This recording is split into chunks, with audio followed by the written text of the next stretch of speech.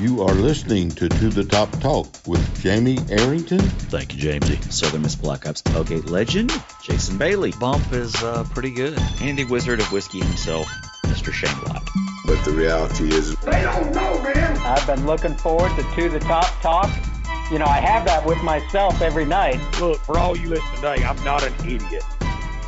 What's going on? What's happening? How you guys doing? Welcome to the Top Talk presented by BetUS. Here with your break from all the Harry Source 5 propaganda to talk about the University of Southern Mississippi Golden Eagles. And life is back on, sports bettors, and BetUS has your NCAA, NBA, NHL, UFC, PGA, and yes, NFL betting lines up for their 27th year and live betting on all of it.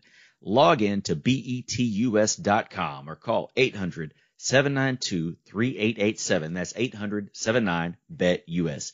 BetUS for 125% bonuses when you use our promo code TTTT125. That's TTTT125.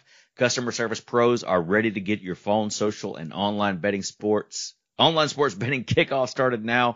Bet with the proven mainstay in the industry, BetUS. You bet, you win, you get paid. BetUS.com. Joining me now, Southern Miss Black Ops tailgate legend, Jason Bailey. Take it away, Jason. Greetings and salutations. Get that out. You get that entire read out. I can't even get the one thing that I don't know how to do every week out. So if that tells you how my week went, well, we're gonna get all into it. But the week was decent. It could have been better. Welcome to the show, Shane. Wizard of Whiskey, Shane Lott. Shane, what's going on?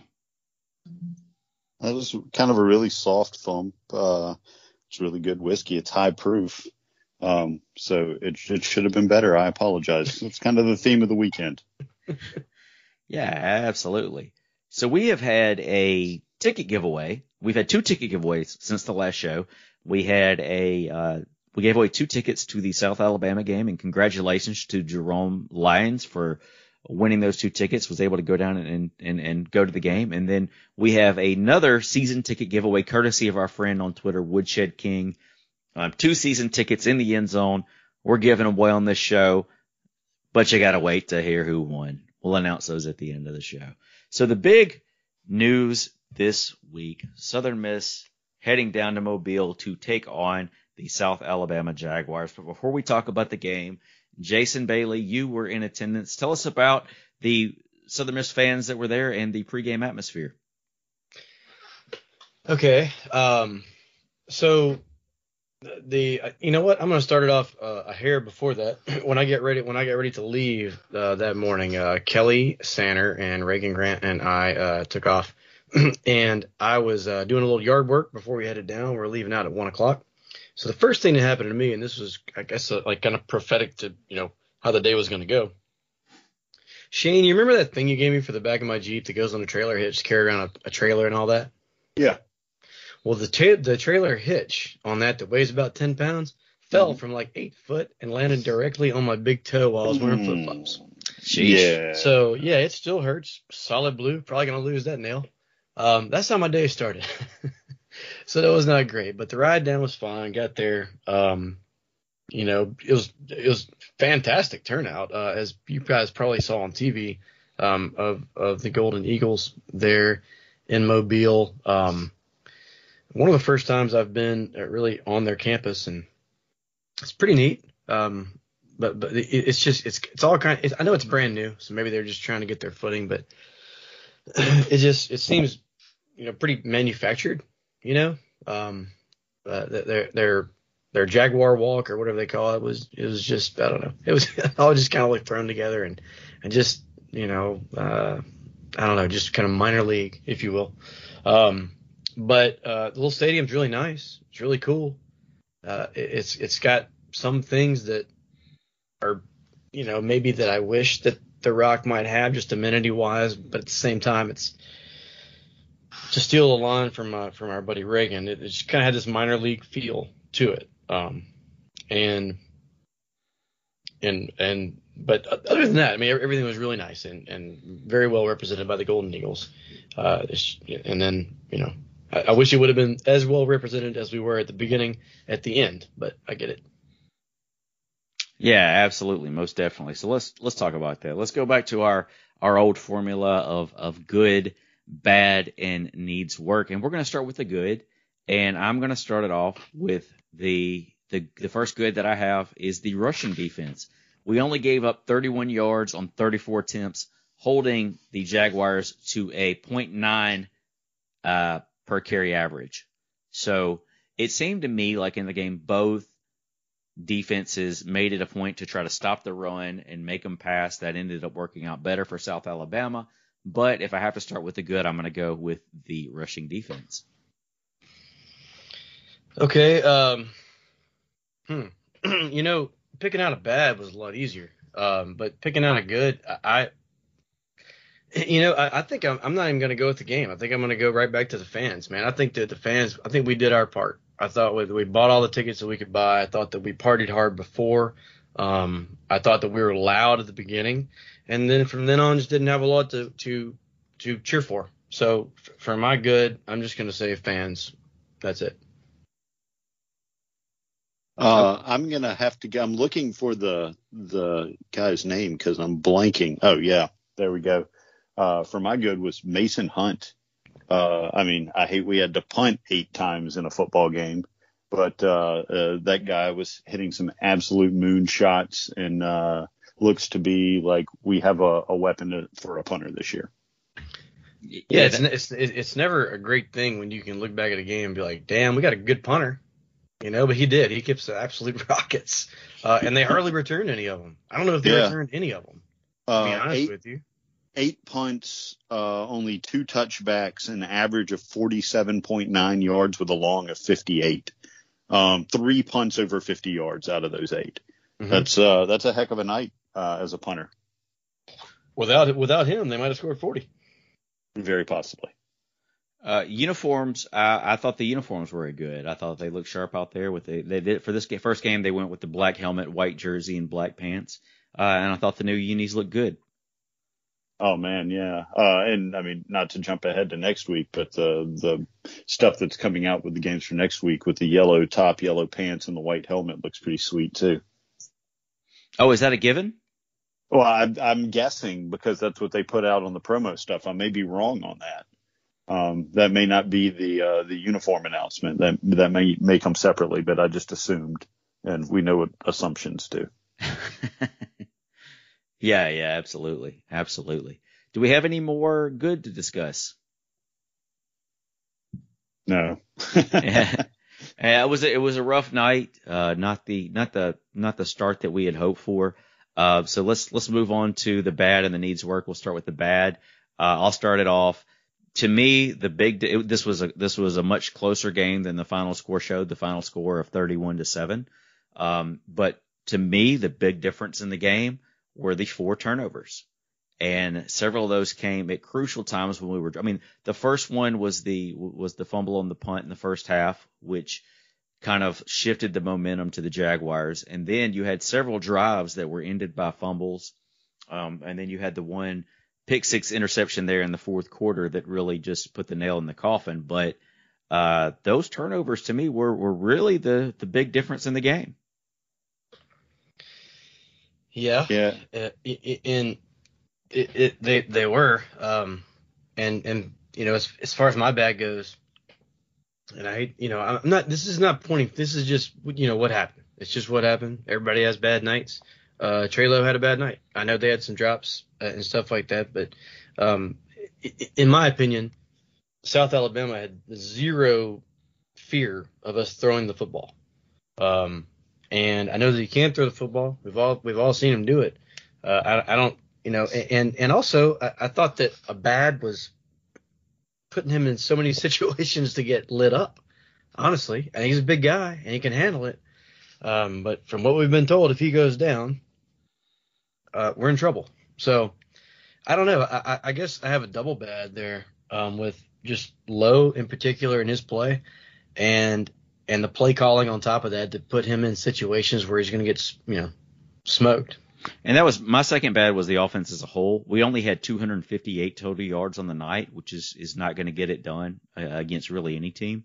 But Trey Lowe, yeah, definitely not his best night. 13 for 29 for 133 yards, 2 interceptions. But he also had 19 carries for 55 yards and 1 rushing TD. We took it down the field the first drive of the game and looked solid doing it, and then it just kind of went south from there. But I will say about South Alabama's defense, Kane Womack's defense looked a lot like a Dave Womack defense at times the other night. I mean, they were flying to the ball, they were being disruptive, but yeah, there were some protection issues. And to be fair to Trey Lowe, he did have some errant throws. He had several throws that were not on the mark, but there were several times where he hit him right in the gloves and it was just dropped. So, when Trey, like Will Hall said in the postgame, when Trey had some bad throws, he had some, judgment mistakes, but then he had some times where he made the right throw, he made the right play, and they dropped the ball. So all in all, definitely not the offensive output that you wanted to see for Will Hall's first game. Yeah, for sure. And I mean, my bad is also the turnovers. The turnovers absolutely killed us. You talked about it all, but there were 3 really, and what's bad is there were a lot more than 3, but 3 specifically that killed us. The punt fumble, set them up, almost in the red zone. I believe it was the 23-yard line is where that drive started for them. And then we drive down into the red zone twice, and, Mayberry fumbles and, Lowe fumbles a snap and doesn't make it on a 4th down. And very short. So those 3, specifically are a 21-point swing. I mean, those are 3 basically red zone play turnovers. The final score was a wider margin than that, but some other mistakes in the game, some stuff going on, and we weren't completely out of that. First down wise, we had 19 first downs while they had 13. Rushing yards, we outgained them on the ground 125-31. We held them to 31 rushing yards. They destroyed us through the air, passing wise. Is Tolbert, is that the guy's name, or is he from Louisiana? Is it Tolbert? But that guy's a monster. He destroyed us last year. He either had 1 more or 1 less yard this year. I believe it was 1 less yard. I think he had 169 against us last year and 168 against us this year. He's a beast. We know that going in. He shouldn't do what he does, but evidently, good luck stopping him. Jamie mentioned we only had 258 yards of offense. South Alabama had 300 yards of offense even. So, that's 42 more yards. If you look at all of those stats until you come across the turnover lines, you're going to think, well, this was a fairly close game. But the turnovers just absolutely destroyed any chances that we had. They came at times where it just absolutely crushed us momentum-wise. And if you look at that, the defense actually did a pretty good job considering the hand they were dealt. Yeah, I don't think that there's, our offense, Jamie mentioned that, it was frustrating, Will Hall's first time out. And I don't think that, Trey Lowe and company are as bad as we were. I'm not sure how good they're going to be, but I don't think they're going to be bad like that again. And Shane, you brought up the defense. They really looked like if the offense could ever just, get out of neutral, that what they did was good enough in my mind to win the ball game. So at the end of the day, their quarterback just made more plays than our quarterback. Blame it on the receivers or give credit to the quarterback or whatever you want to do. But he made the throws, they made the catches, and we didn't. Trey said in the post-game interviews, he was like, I have no idea what was wrong. He was like, at times I was reading things way too slow. At times I was sped up and overthinking it. He was like, I just don't know what was wrong with me.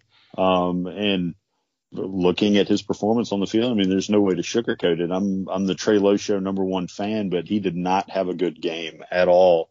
At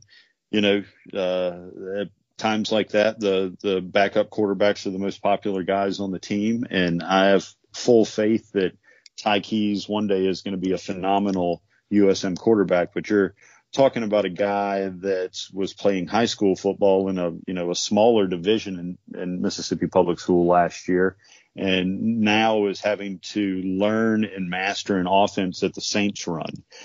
So that kind of thing's got to be kept in mind in the situation when you see Trace struggle and even like I just said, even himself admitted that he struggled and was kind of uncharacteristic, even with a small sample size that we had to see. We've got young talent, but it's just that it's young talent. Hopefully Trey gets it corrected and gets us going. We know we can do it. We saw what he did to FAU last year when he got to practice.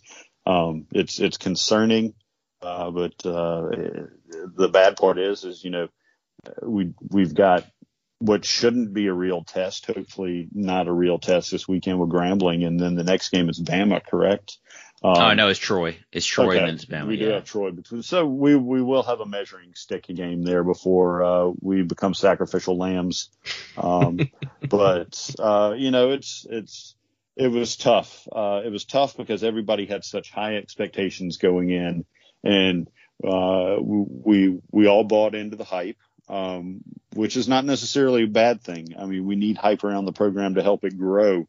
But this game was a mixture of mistakes kept it from happening and maybe kind of a breath of fresh air and a time to recalibrate expectations. And by saying that, I don't think we're going to be a terrible team this year. But me drinking a bunch of whiskey a week or so ago and saying we're going 12-0 and coming back down to my level. I got size up the rings. No, I mean, I got you. I'm a realist. That was fun. I was, half joking around. But I still I expect with the pieces that we have in place and the schedule that we play, I still think it's a 6-win floor. I think we can still win 6 games. And we may win more than that. I mean, the biggest jump in increased performance is usually between week 1 and week 2. I hope we're talking next weekend how we feel, so bad for poor Grambling that we just got our frustrations taken out on them and we thrashed them and now we're on the right track. But time will tell. We'll see. I think Will Hall will get us righted. Well, the thing is with that 6, if you have 6 wins and 6 losses, which somehow you guys, as tempered as I've tried to be, you even got me to say 7 last week. And I think every single one of us had this one chalked up as a W. So now we got to pull a W from one of the games that we thought that we were probably going to lose. Or worst case scenario, we thought it was a 50-50 game. So you got to figure out which one of those games is going to be. And I know one thing, 7 points isn't going to get it. 4 fumbles isn't going to, or 4 turnovers total isn't going to get it. Even though the last one I get it was right there at the end and really had no effect on the game. But still, 4 turnovers with a team that, I don't know. I know we're not done with this segment, Jamie, but boy, there's lots of frustration after that one, just with all the hype, with all the build up, and to completely fall flat offensively. We talked about it. Quarterback with 1 start, brand new staff, suspect offensive line, and we kind of saw how bad that it could be. So now I'm ready to see how good it can be. Well, let's talk about that hype, because you ran into Coach Hall this summer. You had conversations with him. What did Coach Hall tell you about expectations for this season? Well, yes, he said they could win 10 or lose 10, right? Yeah. But he said they're going to get better the entire season, and I believe all of that. Yeah, it's one of those. I tried to pour that over into the podcast and to every single person that I talked to on the phone. Ain't nobody got time for that, Jason Bailey. And they were like, "Man, why are you so negative?" Well, wait. I'm not. I'm trying to, I'm trying to put myself in a position to not be completely disappointed. That being said, 31-7 versus USA is going to be disappointing. It's going to be I don't care if they win, if they don't lose a game for a decade. The next time we play them, we get beat 31-7 again. It's going to piss me off again. But Southern Miss, we're just better. than that. It's not just football. Right? No, they own us. It's crazy. I don't get it. Why? How did this curse start? What do we have to do to break it? Because it's really getting, it's not cool anymore. I do not like constantly in every sport getting our teeth kicked in by them. I'll take it a step further too. Like all this, the Twitter outrage and all this. At least we got it, right? Yeah. At least there's passion there. A fanatic is what it is. A fanatic. You're a fan. I'm one. Y'all are one. You seem to be a little bit more grounded in the moment than I am, which is an attribute, I guess. But either way, nobody's really wrong. If you're mad, you're mad. We're all on the same team, and we're all going to be there next week. These people that say they're not going to come, if that comes out of your mouth, you're either hammered like I was, or you're not going to be there anyway. So now if we look like that again, I'm not making it to the end of the game. But I'll tailgate, I'll set it all up, I'll put a good foot forward, I'll go to Eagle Walk, I'll scream till I can't, even talk to my wife after the game because words just don't come out because I'm so hoarse. But yeah, no, I can't. Katie looks forward to that. Yes, I wouldn't blame her. I don't do well when Southern Miss, basically kind of like a family member to me, looks horrible. It's not good. It's not good for me. It's not healthy for me. I just need them to not. I haven't said that it was a possibility that we were going to lose. I thought worst case scenario is the end of the game, field goal attempt, something like that. Best case scenario, I thought Southern Miss could have been on the other side of that score. So to see neither one of those things happen, and just the slow, kill me with 1,000 stabs or whatever, like the game was. It was just not easy to take. And I don't think that anybody should be happy with that effort. And I don't think we're going to see it anymore this year. But I don't blame anybody for going off on social because I was pissed too. Frustration is warranted. It is warranted. I will say this, Shane touched on it a minute ago about Ty Keys, is you've got your one game in the season. You had this game not go the way you wanted it to. You've got a chance to go back. You've got a chance to, change some of the play calling, change some of the plays you run. You've got a chance. You have a better idea of what you have now. You know what is more likely to work than not. You're not going to pull your starting quarterback for a true freshman after one game. Ty Keys is going to be a great quarterback one day. It's just going to take some time to get there. And you got to go with the quarterback that's going to give you the best chance to win right now. And I know he didn't have the best game the other night, but Trey Lowe is that guy right now. I have full faith in Trey Lowe. Let me ask you this. If this was a baseball game, your pitcher just gave up 7 in 2 innings, what do you do? That's apples to oranges a little bit because you got 2 backup quarterbacks. Let's just, and all that. But why is that the only position? He didn't have it, right? It's a big leap in apples to oranges. Yeah. You've got 3 pitches as a starting pitcher. You've got a whole playbook you've got to learn as a starting quarterback. And coming as a freshman, and a lot of what Ty Keys has been doing is if the play's not there, he's just improvising, taking off in practice. It's not, he doesn't really have a full grasp of the offense right now. So could it get worse? Yeah, it could get worse. It really could. Considering the fact that we were really in the game the whole time. Now, and 2, the other thing with Ty Keys is you got 4 games if you play him in 4 games or less, you can redshirt him. Sure. So if he's not ready to be the guy right now, there's no reason to burn the red shirt. Now this week, taking on Grambling in a game which we should roll, yeah, you may want to get him some snaps this week. But, for the rest of the season, you don't want to play him anytime you don't have to at this point because he's not ready. He's going to be ready. He may get ready by the end of the year, but right now you don't want to chance it. Jack Walker is another guy who could see some playing time. T. Webb last week fell below Keys and Walker on the depth chart. So, I think we don't have the strongest depth at quarterback right now, and hopefully they can make some adjustments and get Trey Lowe back to, where he's a formidable starter. Will Hall knows how it went down. That Trey Lowe obviously knows that it was not his best performance.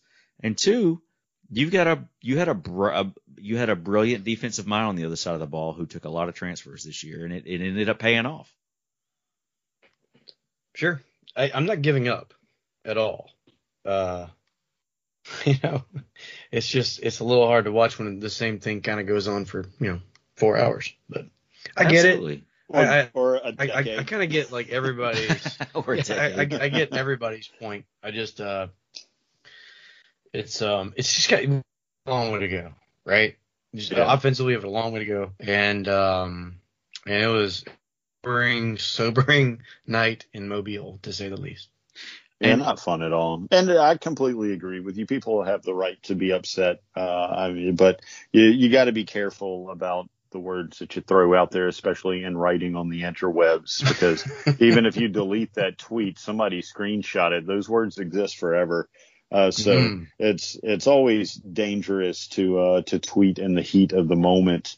I want people to think about that. Don't say something you're going to regret.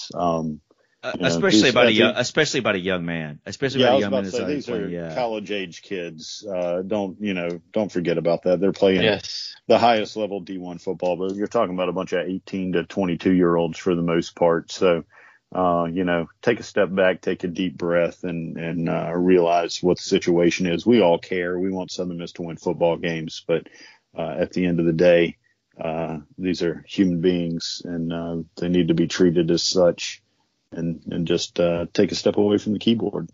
Sure. Go outside and put that energy into some yard work, and you can join Bailey's Thursday night mowing club. And I would just like to reiterate real quick. I know, Jamie, you're going, but I just like to reiterate that I'm not off the bandwagon of Trey Lowe or anything like that. But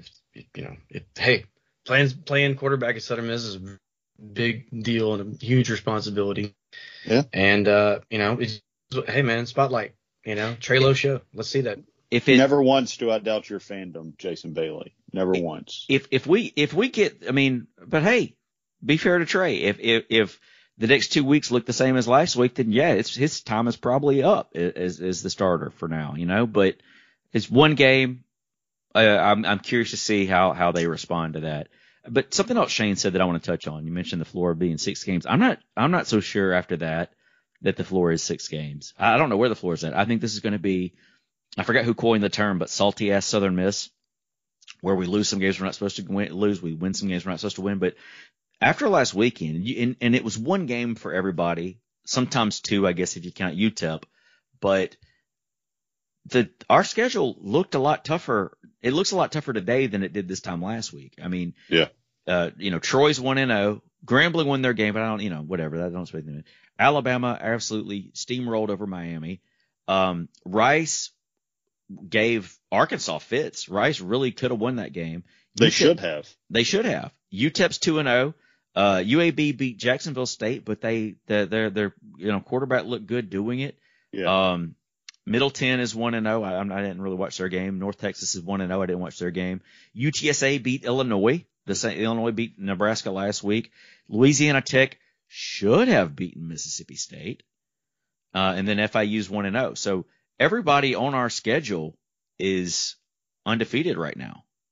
Yeah. Except for Louisiana Tech. A lot better. Except for Louisiana Tech. Yeah. Everybody but Louisiana Tech is undefeated. It definitely does. And hey, except for us. Need it. Except for us. Us and Tech are 0-1. So if we're gonna hang out in the basement with somebody, it better be Tech. Absolutely. But they really should have. They should have won that game. I hate it for them, but they're definitely going to be they're going to be a better team this year than I thought they were going to be. That quarterback was legit the other day. But anyways, let's move on. So needs work.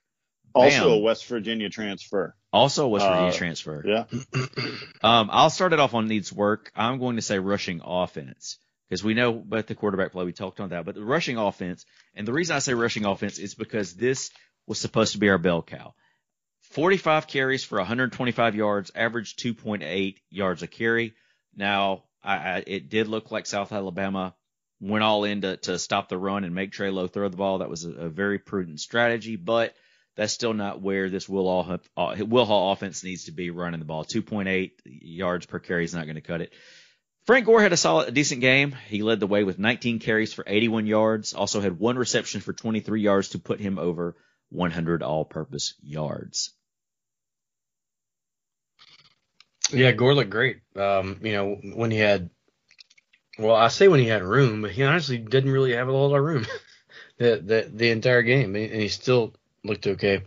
But I got a bunch of stuff lifted down here, like turnovers, route running, drop passes, but I think, and I know that he dropped 1, I can remember, maybe 2, but Jason Brownlee was just non-existent, so as far as being able to work on, and that'll help out your work on as well, Jamie, with opening up some holes if we could ever get the ball down the football field. So if what's that? Jason Brownlee's pretty banged up. Like it wouldn't shock me if he didn't play this week. To be fair to him, he's not the Jason Brownlee that finished the season last year right now. He's going to need some time to heal. So just to be fair to him on that, he didn't have the best game, but he probably shouldn't have played the other night. Okay. Well, that makes more sense sitting there watching it because when you see him lined up in press, man, and that's not the only person that you throw it to. I don't understand. And I know that maybe he did look a little slower. The whole team kind of looked slow, to be honest with you. I'm hoping that was opening game jitters and thinking too much, and the coaching staff put too much on them. And as the season goes on, they'll get faster mentally, which leads to faster physically. I hope all that happens. But yeah, we looked pretty slow all over the place. My work on is not going to work great, I don't guess, until Jason Brownlee gets fully healthy. But you guys would agree he's the best receiver we got on the team, one of the best in the conference, if not the country. So if one of your best players isn't catching any footballs, you probably want to try to get that dude more footballs. And that's always a good idea. Yeah, Daquan Bailey-Brown didn't play the other night. There was some kind of issue there. So you didn't have him out there. I was glad to see Brad Dennis get a couple of grabs. He would, look good. Greg Dennis. So he actually he kind of did that Ito Smith thing where he made 2 guys miss like back to back. That was impressive. My next needs work is the pass defense. And so Jake Bentley, the South Carolina transfer the South Carolina transfer who now plays for South Alabama, he was 17 for 22, with pretty good completion percentage for 269 yards and 2 touchdowns. So we were able to stuff the run, but they had a lot more success to the pass. And like Shane said earlier, Jalen Tolbert, 5 receptions for 168 yards with a long of 49. So you take away Jalen Tolbert, and USA only throws for 101 yards. So not that terrible. Guy can play anywhere. But yeah, that Tolbert is fully legit. So I'm going to say pass defense. And I know we talked the past few weeks about, having some injuries and depth in the front 7, but the front 7 the other night was outstanding, I thought. We just weren't able to get Tolbert under control in the secondary. So I'll be curious to see how we match up against some other teams. Yeah, for sure. It's is he a senior this year? Please tell me he's a senior this year. Either that or that we don't play South Alabama again for a little while. If I were him, I'd declare for the draft. His teammate last year got drafted by the Saints. I mean, if I were him, I'd be going all in the NFL. You guys have any more needs work? Everything but punting. Everything but punting. That's a good. And hey, even though the front 7 looked really good, we honestly didn't apply a whole lot of pressure. If you want to get, I love the way the defense played the entire night. They were putting in some short fields and all that. But if there was in a night like that where obviously the offense was just not going to get going, getting more pressure on the quarterback would help. But Latham got a sack. I think there's a couple other sacks that I remember, but I don't know. Shorts had a pretty good night. Mm-hmm. We had 3 sacks the other night, which we were really good at tackles for loss. Let me see. We had oh goodness, I feel like we had 5 tackles for a loss if I'm not mistaken. I could be wrong on that. I'm not seeing the stats on here somewhere, but anywho, yeah, I feel like Go ahead, Jamie. I'm sorry. Yeah, I feel like we had more tackles for a loss. Let's see. 1, let's see. It doesn't have a grand total on that, but we had quite a few tackles for a loss. So, did we have anybody go down with injury in the game? I don't recall. I mean, I'm sure there's somebody's banged up, but I don't recall having anybody go down and leave the game with an injury. Off the top of my head. I mean, yeah. It's all kind of a blur at this point anyways, but yeah. Well, push it way down deep inside, way back there in the back corner. Don't think about it. Yeah. I'm for it. So the final score in the game, 31-7, like I said, the South Alabama clearly won the game, but it was a little closer when you really break it down and look. And yes, disappointment is definitely warranted. Frustration is definitely warranted. Just got to, we know what we did wrong. We just got to correct it and move forward. I want to touch on one more thing. You mentioned the outrage on Twitter, and two of our former coaches, I say coaches, one of them was definitely a coach. The other one, I don't know what he was, but Tony Pecoraro, former Southern Miss former Southern Miss defensive coordinator, Tony Pecoraro, now an analyst for South Alabama. So after the game the other night, he tweets a GIF of Ray Liotta laughing,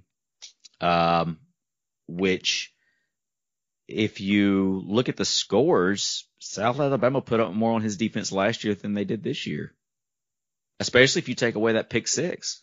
So, I mean, yeah, this is kind of, you're not all at fault, and yeah, there's a lot of factors in play, but yeah, you had something to do with the lack of success the past few years.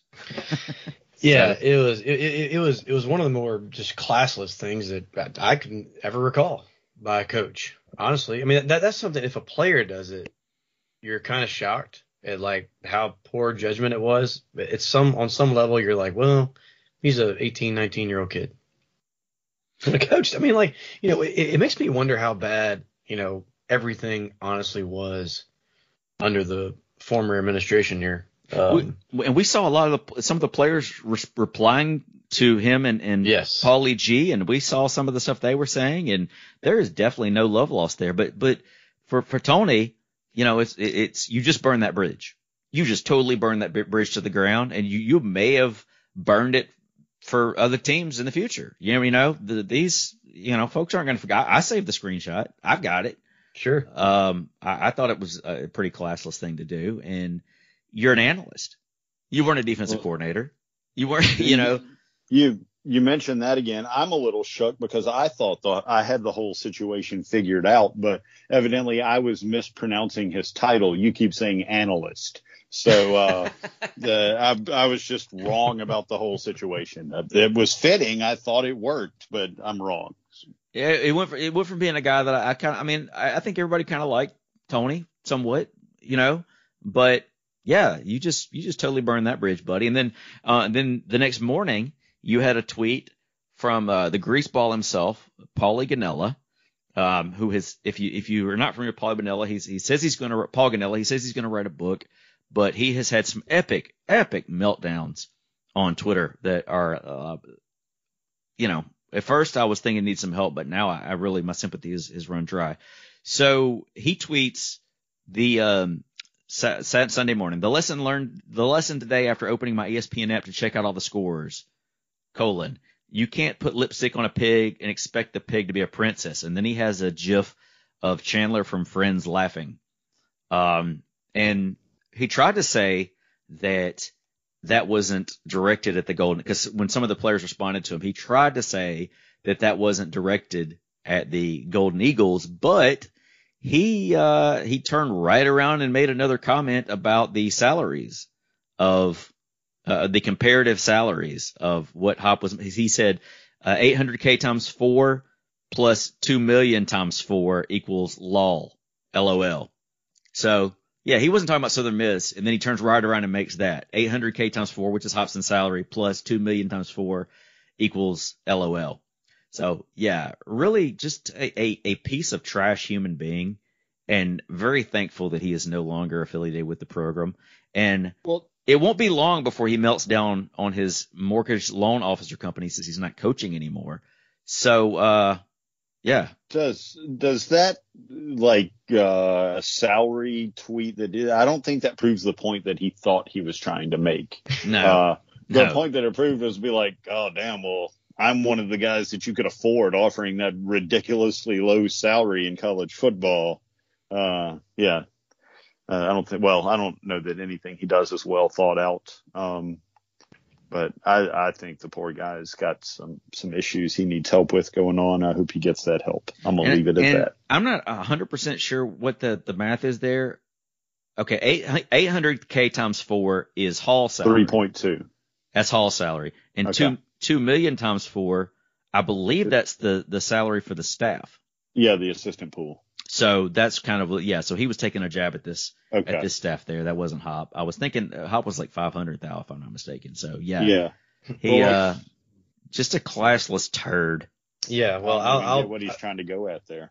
Yeah, I don't either, but that's why I will take my chances with Will Hall and the guys we got in place right now over that, because it's not like we could really ever comment on it. Like what we thought about some of these guys while they were still coaching. And I really don't want to comment on it now. It is what it is. You can read the tweet and think whatever you want. If you want to believe a lunatic like that, then, that's your right, I guess. But there were some people that we liked on that previous staff. There were some people, and I mean, I liked Jay Hobson. I liked Scotty Walden, but Paulie G is someone whose reputation there was never a good reputation going on with him. For the moment he stepped on campus, there was always something shady going on, some kind of like, oh yeah, that guy. He's out recruiting. He's out slinging out more offers than any other school in the country, but we don't know what he's doing. Yeah, and the weirdest thing with him was, I met Paulie several times out in the right field roost. And, if for somebody like that, they would put on, because he was a super likable dude out there. I never really thought it fit what we were trying to do, in this part of the country, but he was nice to me, and he was nice to everybody around, but that's to have the way most snake oil salesmen work. But to have that kind of interaction with USM diehards, and then immediately open rip every single fiber of that university over and over and over, that kind of tells you about what kind of person that you are. And I'm so glad he's gone. I'm so glad we got the guys that we got now. You know what? After this game, if that would have happened under the previous staff, not all of them, but as the days go by, we learn a little bit more and more about everybody. I think this entire staff kind of hurt after that performance the other night, and they're just killing themselves over how they can get this next game to go better. And I'm not positive that happened with the former guys.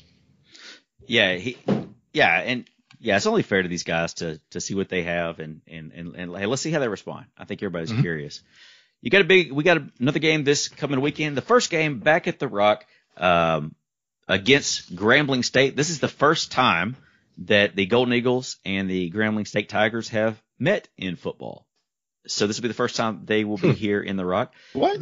Grambling State's head coach. So we've played Southern, we've played Jackson State, we've played Alcorn, but we've never played Grambling State in football. We've played them in other sports. Okay. Grambling State head coach Broderick Fobbs was an assistant coach for the Golden Eagles during the 2012 season. He was a wide receivers coach, and his dad. I like that name. Broderick Fobbs. Yeah. I mean, and I remember him having he was somebody that had a better reputation than the two guys that we talked about in the last segment. But his dad, Lee Fobbs, was an assistant coach for Jeff Bauer. So a couple of Golden Eagle ties there with Broderick Fobbs. Jason, can you tell us a little bit about this Grambling State football team? So Grambling State, located in Grambling, Louisiana. They play in the SWAC, an FCS conference there, along with Jackson State and the rest. They play at Eddie Robinson Stadium. You mentioned people who are high standing in the coaching community, and Eddie Robinson, before he passed away, was one of the all-time greats. They have 26 total conference titles, which is a whole lot. It's like the New York Yankees. They also claim 15 national titles. I don't really know where that comes from, but it's all in Wikipedia if you want to go look at it. The last time they won one was in 2017. That was a back-to-back, so they won in 2016 and 2017. The 2020 stats are kind of weird because they actually played in March and April. Lost 4 games, had a couple canceled, and that was it. They are picked to finish 3rd in the SWAC West this year, and they have a defensive back, Keenan Fontenot, that was picked as all SWAC preseason, so that's a guy to look out for. They have played 1 game this season. They're 1-0. They beat Tennessee State 16-10. Tennessee State is actually coached by Eddie George, so that was pretty cool. I didn't know that. They were run heavy in this game with 141 yards on 44 attempts for a 3.2 average, and they only had 43 passing yards. Their quarterback was 4 for 11 on the day with a pick, 184 total offensive yards net. Elijah Walker, their QB, led the team with 77 net rushing yards, actually, so he's kind of a one-man wrecking crew. 2 other backs, Russell and Breton, both had 10 or more carries on the day. And receiving, not much to say. They had 4 total receptions, so they had 4 different guys catch 1 ball apiece. And that's my official report on the Grambling Tigers. Fun fact. So last year, I went to a lot of the virtual Pelicans games when they played in the bubble. And in one of the games, they brought in the Grambling Drumline to play. So this is all virtual. This is all done through Microsoft. That's right. Teams. We're sitting in the stands of the game, and the Grambling, I don't know how they did it. I don't know if they were there together and were just doing different video like of each person, but they played in sync. So I went in my closet and I got my maracas, and I just jammed out with them on this virtual feed, and the Pelicans replaced. So I sat in with them last year. Obviously, I'm not doing that this year, but that was kind of fun. So it was a good time. Given the circumstances of not really being able to get out and go to games, it was kind of cool to go to an NBA game virtually and get to do that. So fun fact there. So there was an email that came out today and a press release from Southern Miss where they had some information about the game day experience for football Saturdays. Now, there isn't anything about COVID protocol, so we don't have an update on that. I'm sure they're waiting to the last possible minute to release what that's going to look like, if anything. But as far as the game day experience, there are some things to be on the lookout for. So Spirit Park, the area that's right out there outside the Rock, I guess that would be the north side, outside the north side of the stadium, or the west side. I don't know. I'm not good with the directions. Northwest side. Northwest side. Bam. They got a revamped Spirit Park where there's a stage there now, and you can go out. There's a video board. They're going to have food trucks. They're going to have a tailgate area. They're going to have a food truck park out there. So they're going to have up to 8 Hattiesburg area food trucks. So if you don't bring any tailgate food, you want to go grab something, you'll have the opportunity to do so. Southern Station, which what I just mentioned, the outdoor pavilion, they're going to have live music there beginning 3 hours prior to kickoff. This weekend's guest is going to be former Southern Miss Golden Eagle first baseman / DH Adam Doliak. He's going to be out there rocking out at Southern Station. Eagle Walk, and you better learn the damn song before this weekend. It's going to play at the end of this episode, but Adam, I'm not playing. I don't know. I'm gonna shut down the electric company or something. I haven't figured it out yet, but you better learn it. Eagle Walk. So Eagle Walk is apparently coming back, and I don't know what to think about this. I'm glad we're having Eagle Walk, but they're gonna extend it this year. It's gonna go through Spirit Park. God, I don't know about all the players touching everybody's hands and going on down right now. Well, you don't know if that's gonna happen. I don't know. It doesn't say, but like, you know, I kind of talked with Jerry a little bit about it before the game, Jerry DeFata, and and he said he didn't know either. He said he knew we were definitely going to do it. I mean, as far as like closing in the people and getting everybody as close as you can, I mean, that just seems like, you know, it's probably not going to happen. No matter what you think about the entire situation, we can all agree that if you're still having a mask up from place to place, and I'm pretty sure that they aren't going to go through and touch like 25 different thousand people's hands on the way through. Well, and with the extension of the route, that gives more space for people to spread out too. You know what's weird about what you just said about the you said the concert is 3 hours before. We know Eagle Walk is 2 hours before. So I want to go to the concert really bad, and I'm going to be at the concert. But from where the concert is going to be located to where we set up, Jamie and I do normally for Eagle Walk, Opposite corners of the stadium. That's a good, I don't know, at least 12 to 15 minutes, bobbing and weaving through everything. And you can't have a golf cart in that perimeter during that time. You can't have a golf cart. You're just going to have to skip Doliak's second encore and start walking early. Perhaps 15 minutes. 15 minutes prior is kind of go to. Yeah, the concert though is scheduled by the same people that organized Eagle Walk, so they're not going to schedule these events to be overlapping. They'll probably take a break there, I would imagine. Yeah. That's a good idea. Maybe an intermission. That is a good idea. He may just play like a 45-minute show. Or they may keep it going. And I mean, if the Eagle Walk's going to go through there, maybe they'll be like, hey, everybody turn around and, check it out. I don't know. We'll play Whiskey's Fine with the band. We'll play Whiskey's Fine with the band. Get Trey Lowe up there with Jamie's maracas. There you go. Take it away. Also in Spirit Park, they are moving Junior Eagle Funland over there to the grassy knoll in the roundabout next to Spirit Park in close to Southern Station. So that will be moved over there in that same area. Once fans are in the Rock, they've got some things. They've got new and improved concessions. I'm not sure exactly what that's going to entail, but be sure to check it out. Then, of course, you've got the beer. They've got the Gold Rush beer with Southern Prohibition, in addition to all the various beer and light wine offerings from Miller/Coors. Then they've got the Family Fun Zone, which is in the South End Zone. Oh, boy. Hand-spun cotton candy and Little Eagles Kid Box comes with popcorn in a 32-ounce cup, candy box, yummy tummy drink, and a toy. Jason, let us know how that goes. And also Pop Brothers Popsicles. They've got Benadryl not included. They've got new 64-ounce souvenir drink cups. They've got 2 Southern Cube barbecue stands featuring pulled pork sandwiches, sliced brisket sandwiches, and sausage dogs. They're going to bring back the Thunder Sticks. And pyrotechnics will be bigger and louder as a part of the game day experience. So hopefully they can get that smoke off the field before we actually get going. New on-field enhancements will greet the Golden Eagles when they take the field this season in a new uniform sporting a clean Golden Eagles look. So all that's on the web. Let's see. Let's go through the timeline real quick. 1 p.m. Spirit Park, Junior Eagle Funland, and the food trucks will be open for business.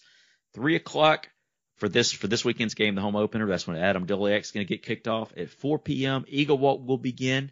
At 4:30, the Pride of Mississippi Marching Band will perform immediately following Eagle Walk, and the Southern Miss football pregame radio show on Rock 104 will begin.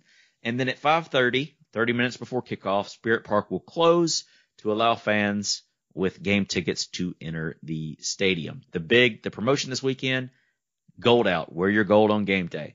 Also, it is First Responders Appreciation Day. All first responders receive 2 complimentary tickets. And back to school bash. So youth 12 and under can purchase $10 tickets. Check out southernmiss.com or call them at 1-800-844-TICK. Hey, let's touch on BetUS again before we move on. Bet with the 3-decade leader, BetUS. Join now for a 125% bonus by using our promo code TTTT125. Or if you're using crypto, you get a 200% bonus by using our promo code TTTT200. Bet sports, casino, horses, pop culture, and more at BETUS.com. You bet, you win, you get paid. BetUS. So let's move on to the picks. So last week's picks, the lead dog was Jason. He went 5-5. Jamie and Shane both went 3-7. Not our best outing for the first time out. So we're back again to do our 10 picks. And instead, so the Golden Eagles are taking on Grambling State, which is an FCS program. Usually, or a lot of the times when that takes place, they don't issue a line. I could not find a line anywhere, even in some of the all-shore sites for Southern Miss versus Grambling. That may happen at some point during the week. But as of this recording, there is no line in that game, so we cannot pick that game. But we have 10 other games to pick for you guys here tonight. And we're going to get it started with Jason, since he is the lead dog. All right. We're going to get it started. The UTEP Miners and the Boise State Broncos. UTEP is a 26-point underdog. So I have the honors. That's probably never going to happen ever again. So I appreciate it. But Boise lost 36-31 to UCF. UTEP squeaked by Bethune-Cookman 38-28 last week. I do think UTEP will score, so I will take them with the points. Shane, what say you? That's a tough one. Boise built a lead last week and kind of wasted it away. I'm trying to think if UTEP can keep this one close. I think UTEP is better than they normally are, but I don't know how good they are. I'm going to go with Jason and take UTEP with the points on this one. I am going to go with Boise State in the 26. That may be a reach, and UTEP definitely seems like they're improved, but I'm going to go with the Boise State Broncos winning by 26 or more. Our next game, Western Kentucky, is a 6.5-point underdog against Jeff Monken's Army Black Knights. Jason, what say you? So WKU dominated UT Martin last week, and as much as I hate Western Kentucky, I probably hate them more than anybody in Conference USA, maybe in the world. I don't know. But they do have a guy named Zap Bailey as their quarterback, and he threw for 424 yards and 7 TDs last week. Now, Army is going to run the ball a whole lot. That's as much as I would like to take Western Kentucky, because I think it's possible they're going to run away with this thing. But I am going to lean on Army and their running attack and just controlling the clock. And the best way to stop an offense like that guy, Bailey, is to keep him on the sideline. So I will take Army, controlling the clock, and the points. Shane. What was the number again? Western Kentucky is a 6.5-point underdog. Yeah, this one's tough. I kind of wanted Bump to keep talking. I was going to see how many times he could plug the name Bailey in that. And his first name is Zap. How cool is that? That's the only reason Jason likes him. Oh, man, that's tough. I believe this is probably going to be Monken's best Army team, but, again, that's the best Army team. Bump, you went with Army. Mm-hmm. I'm going to go with Western Kentucky then. I got to separate myself from you somewhere.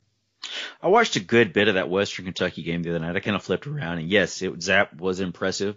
And on that note, so Western Kentucky took on UT Martin, and the starting quarterback for UT Martin was Keon Howard, who, given the circumstances, he had a decent game. Western lit up UT Martin. They kind of ran away with it at the end, but kind of gave them a scare in the first half. It was kind of close to the first half.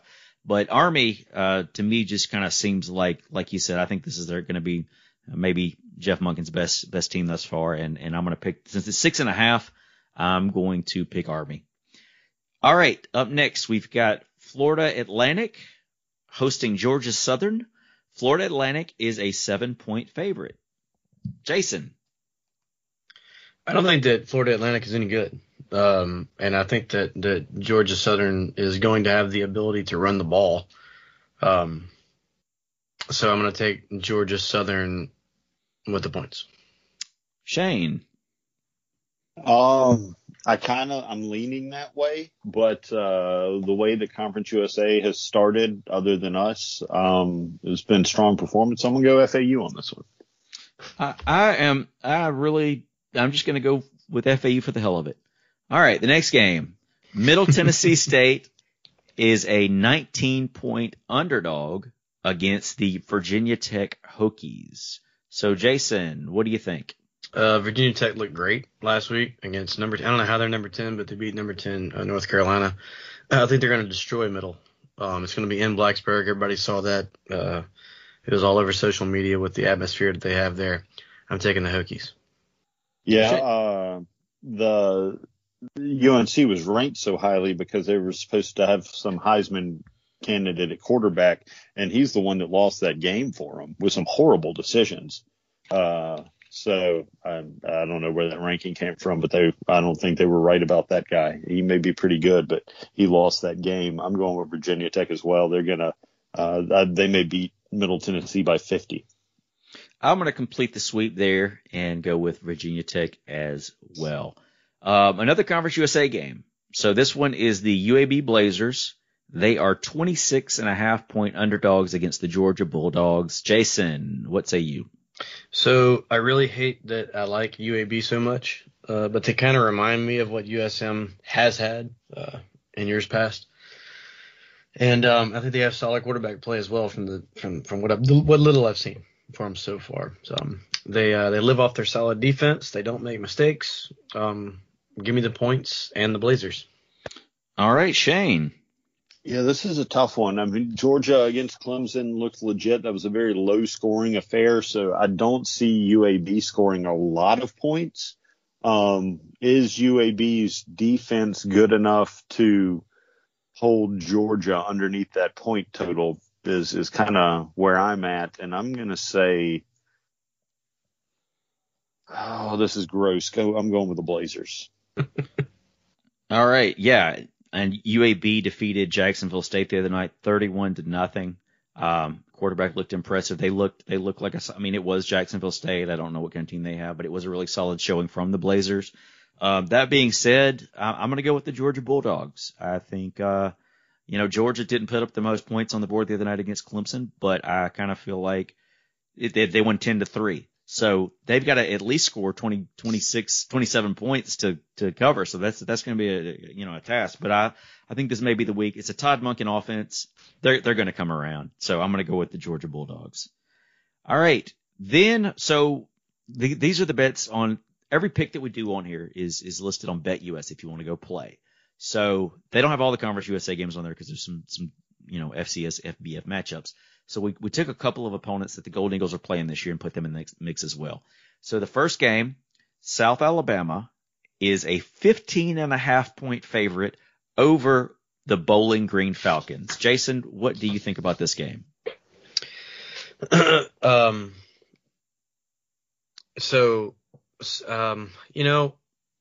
Honestly, we just need South Alabama to go off the rest of the year.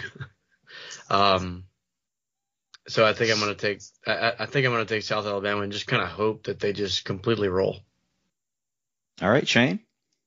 Yeah, I don't have a lot of faith in Bowling Green. I don't think they're a great squad. Since South Alabama beat us how they did, although we've discussed at length how turnovers from us really made that final score what it was. I'm just out of maybe my need for comfort and mental health. I'm going to go with the Jags. Yeah, I thought that the Jaguars were. I thought they were impressive. I mean, in some ways, it was a close game, but they performed better than I think everybody expected. Bowling Green has lost they lost every game last year. They lost all 5 games last year, and then they lost last week to Tennessee 38-6. So, we were a 1-point underdog against South Alabama. South Alabama is a 15.5-point favorite against Bowling Green. I'm gonna go with the Jags as well and just keep that sweep going there. Then, so this is an interesting game. We've got the Liberty Flames, who are a 5-point favorite over next week's opponent, the Troy Trojans. So, Jason, Liberty and Troy, what do you think? I'm taking Liberty because I just think that they're a better team than Troy. All right. Yeah. Ditto. All right. That's it. Yeah, I don't know a whole lot about Troy. Troy won, when they took on Southern, they won 55-3 last week. But Troy, at the end of last season, they did play Coastal Carolina really tough, and they did beat. It's a different South Alabama team last year. They did beat South Alabama 29-0. But this game is at Troy. That being said, Malik Willis still quarterback at Liberty. I'm gonna go with Liberty as well. Mm-hmm. Then we've got an interesting matchup in the Lone Star State. The Houston Cougars are a 8-point favorite against the Rice Owls. Jason, I want Rice to win. It's at Rice, which I know that Houston and Rice in the same city right there. I don't love only 8 points, but I'm gonna take Rice. Yeah, Rice should have beat Arkansas. I mean, they really should have. I'm gonna go Rice as well. Rice, like I said, they were kind of one of my dark horses in the preseason. I'm not entirely sold on Houston either. I'm going to go with Rice to complete the trifecta there. I feel about Houston the way that Bump feels about Western Kentucky. Understandable. And if it was, Houston the past few years, yeah, you definitely would have picked Houston, but Houston got skull drug last week, and I don't know that it's going to get any better against Rice. Hope it doesn't. Then we've got North Texas, the Mean Green, are 22-point underdogs against the SMU Mustangs. Jason, what do you think about that game? Another really cool matchup right there right around Dallas. Both teams won last week. I think SMU has the better quarterback, and it's at SMU. 22 points is a lot, but I'm still going to take the Mustangs. Shane. I'm going to go on the other side of this one. The wonderful quarterback that North Texas had for like 20 years is no longer there. But SMU's always getting this hype about this is the year they're going to be back and be awesome, and it doesn't ever seem to come around. That's a lot of points. I'm going to hope and pray that North Texas can keep it that close.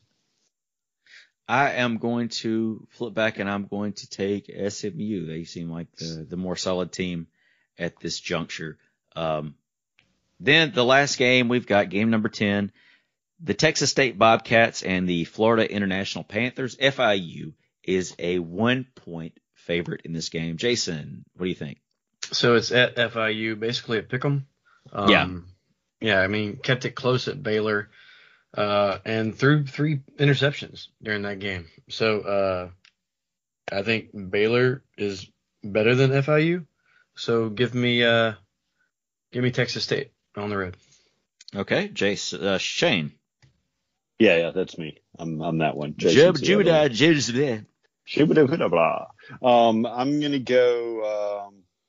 gonna go Florida Atlantic or Florida International. Yeah. Well, yeah. Oh man, that really affects the choice in this one. That's a much different matchup. Still gonna stay in. No, I'm not. I'm going Texas State since it's Florida International. I'm going to go with FIU. So there you have it. There are the 10 picks. Go on. If you haven't know, I had a couple of people reach out to me. It's a couple of listeners that went on there that signed up for BetUS, used the promo code. Yeah. Didn't have the most success, but don't hold that against us. If you get on there, if you have success, let us know. Let us know how it's going. Actually, if you would have listened to me, you'd have broke even. Yeah, you would have don't broke listen even to with me. Jason. Yeah. Do not listen to me. I will tell you that right now. Never, ever listen to me for betting advice. This is for fun. NFL news this week. So we had some cuts last week. Nick Mullins was signed to the Cleveland Browns practice squad. So Nick Mullins going from the Philadelphia Eagles to the Browns organization. DeMichael Harris signed to the Colts practice squad. And then Mike Thomas with the Cincinnati Bengals. His contract was bought out, and they turned right around and re-signed him. So there must have been something to that. But Mike Thomas still with the Cincinnati Bengals. So congratulations to those guys. Hopefully they get to see the field this year. All right, Shane, we've got some soccer, volleyball, women's golf. Tell us what's going on. Let me finish pouring this whiskey in this glass real quick, and then I can concentrate on reading my notes. But yeah, got a few things going on. Soccer was back in action this past week. Friday, September 3rd, they hosted the University of Little Rock Trojans. Golden Eagles won that match 2-0. All right. As always, before I butcher these poor ladies' names, I want you people to know that I know it's not nice to just continuously mispronounce somebody's name. So I actually made the effort today to go back and try to find interviews and video interviews where I could listen to people, whether it be coaches or other players with a soccer program. Nobody ever mentions anybody's name. They talk about each other and they're like, yeah, everybody did a great job. And it was more team speak. No, Coach Mo never mentions a single player by name. Thank goodness one player mentioned a couple of ladies. So I know how wrong I was going forward. Also picked up on a nickname that I'll be able to use. But anybody that who am I kidding? Nobody associated with Real Southern Miss is listening to us right now. But if you happen to be, the media guide that would help me with name pronunciations by the roster hasn't been updated on the soccer site since 2019. So if you could throw a fresh media guide up there, I could quit being a a-hole and pronounce these ladies' names how they're supposed to be. All that said, to back around to the two ladies that scored in the University of Little Rock match were Teknadia Kobite, and I pick up that her nickname is Nana. So we will be referring to Miss Kobite, and I hope that's even the correct pronunciation of her last name is Nana for the rest of the season, and we'll be safe there. And then the other one that I was able to pick up through an interview that I completely butchered her name in the past, Miss Alice Campos. It's spelled as White Bread Shane would say Alice, but it is actually pronounced Alice. So I apologize. I know those two now. I won't mess those up going forward. Everybody else, I'm sorry, nobody said your name. So I'm just going to continue to butcher it until I hear an interview otherwise. So after that 2-0 win over Little Rock Trojans, the Lady Eagles traveled to Jackson State on Sunday, September 5th, got a 6-0 win in that trip to the capital city. We had 5 different Golden Eagles score in that match, and Jackson State scored an own goal. Yeah, I can say that right. Own goal as well. Miss Nalababalu Sishabu scored in the 15th minute. Alice Campos scored in the 44th minute. The freshman phenom is Cuerdo scored in the 59th minute. Blessing Kingsley from Great Britain scored in the 69th minute. And I believe Ember Temple is also a freshman, scored in the 80th minute. So lots of goals being scored in 2 wins this past week. The Lady Eagles currently sit at 4-2 on the season. So next week, they're back in action Friday, September the 10th, or not next week, this week, my apologies. I am 3 thumps deep and everything's been barrel strength. Don't blame me.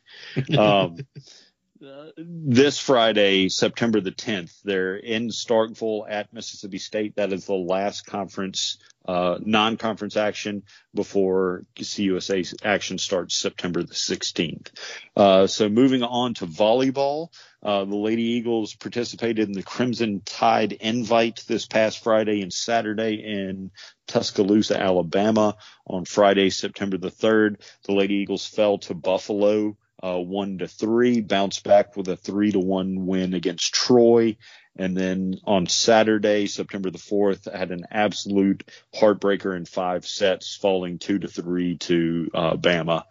Next up, they're at the Gamecock Invitational this Friday and Saturday, facing South Alabama at 1:30 on Friday, September the 10th.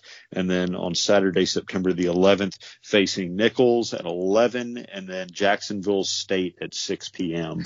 Lady Eagles golf was actually back in action this past weekend. They played Saturday, September 4th through Monday the 6th, today, at the USA South Alabama Intercollegiate. Ladies finished 14 out of 17 teams. Our low scoring Eagle was our friend. We're not going to get into that last name. Finished tied for 29th.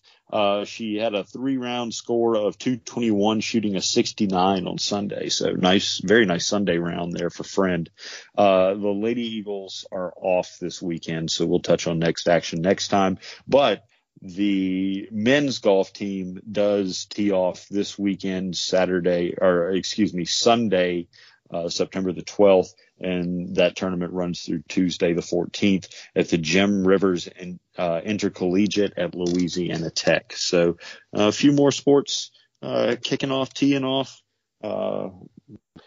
getting involved here. So as the weeks move forward, I know we've got cross country coming up, and a couple of other tennis will be kicking off here before racketing off, serving off, whatever you would call that, here in the not too distant future. So plenty of Golden Eagle scores coming at you. All right. Hey, that's terrific, Shane. I appreciate you. Will, I think we've gone on for a decent amount of time tonight. Do you guys have any shout outs? I'd like to give a few shout outs here.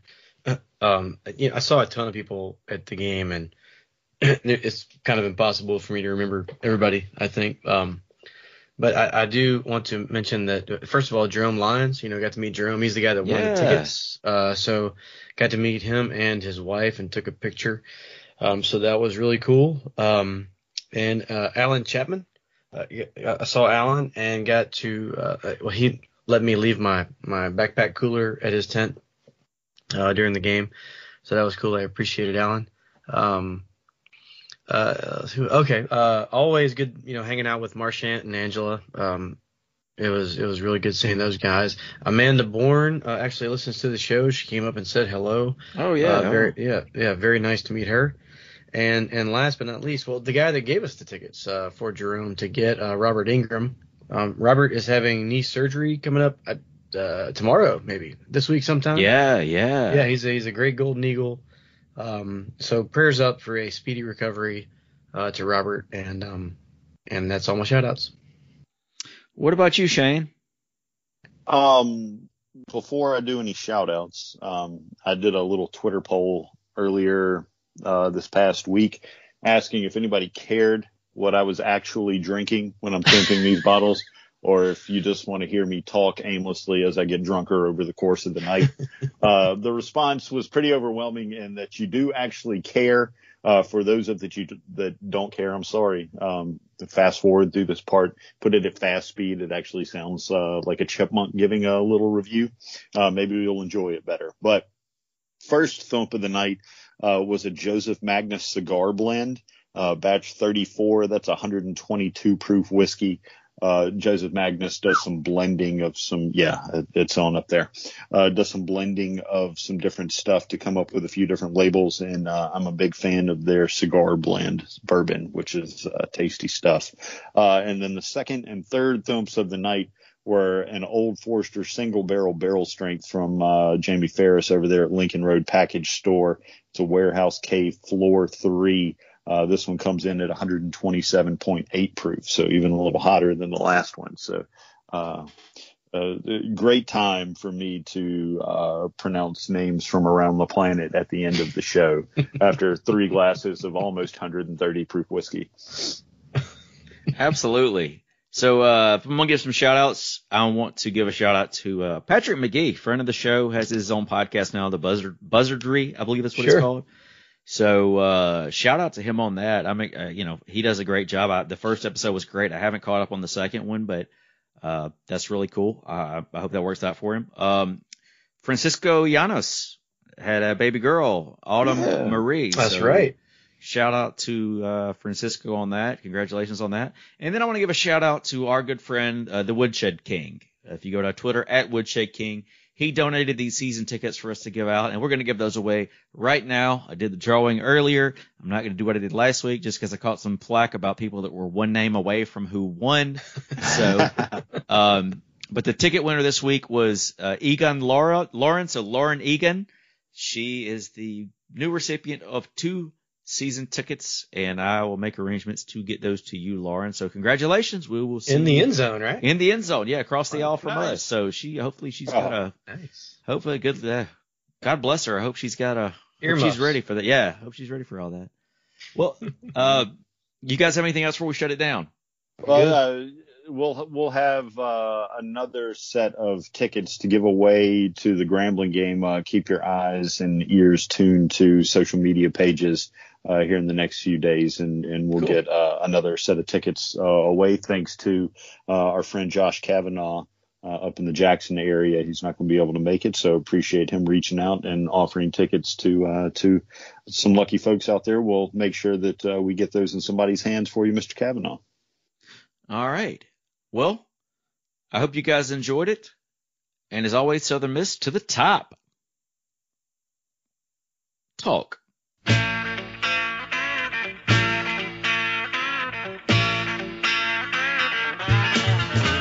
I could play for Alabama, USC, or Notre Dame. You have lots of things to offer, but Southern Mississippi put you all to shame. I was born here in Hattiesburg, never ventured far away when it comes to playing football. Here in Eagle Heaven is where I'm gonna stay. I could play for North Carolina, Ohio State, or LSU. You play a good game of football, but Southern Mississippi is a whole lot better than you.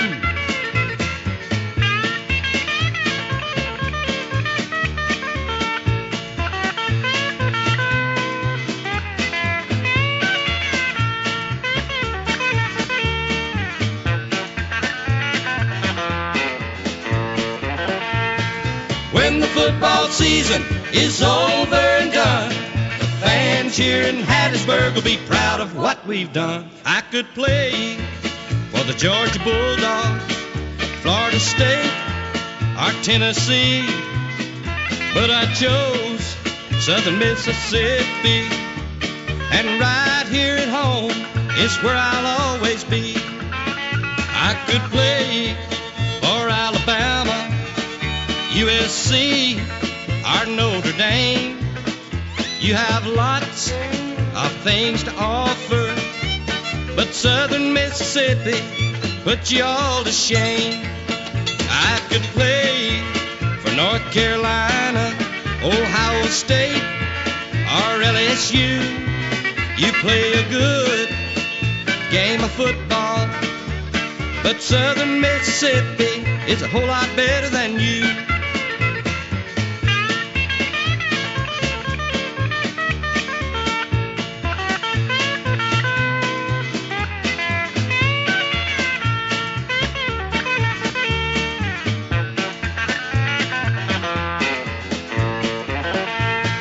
When the football season is over and done, all your teams with famous names will see we're number one.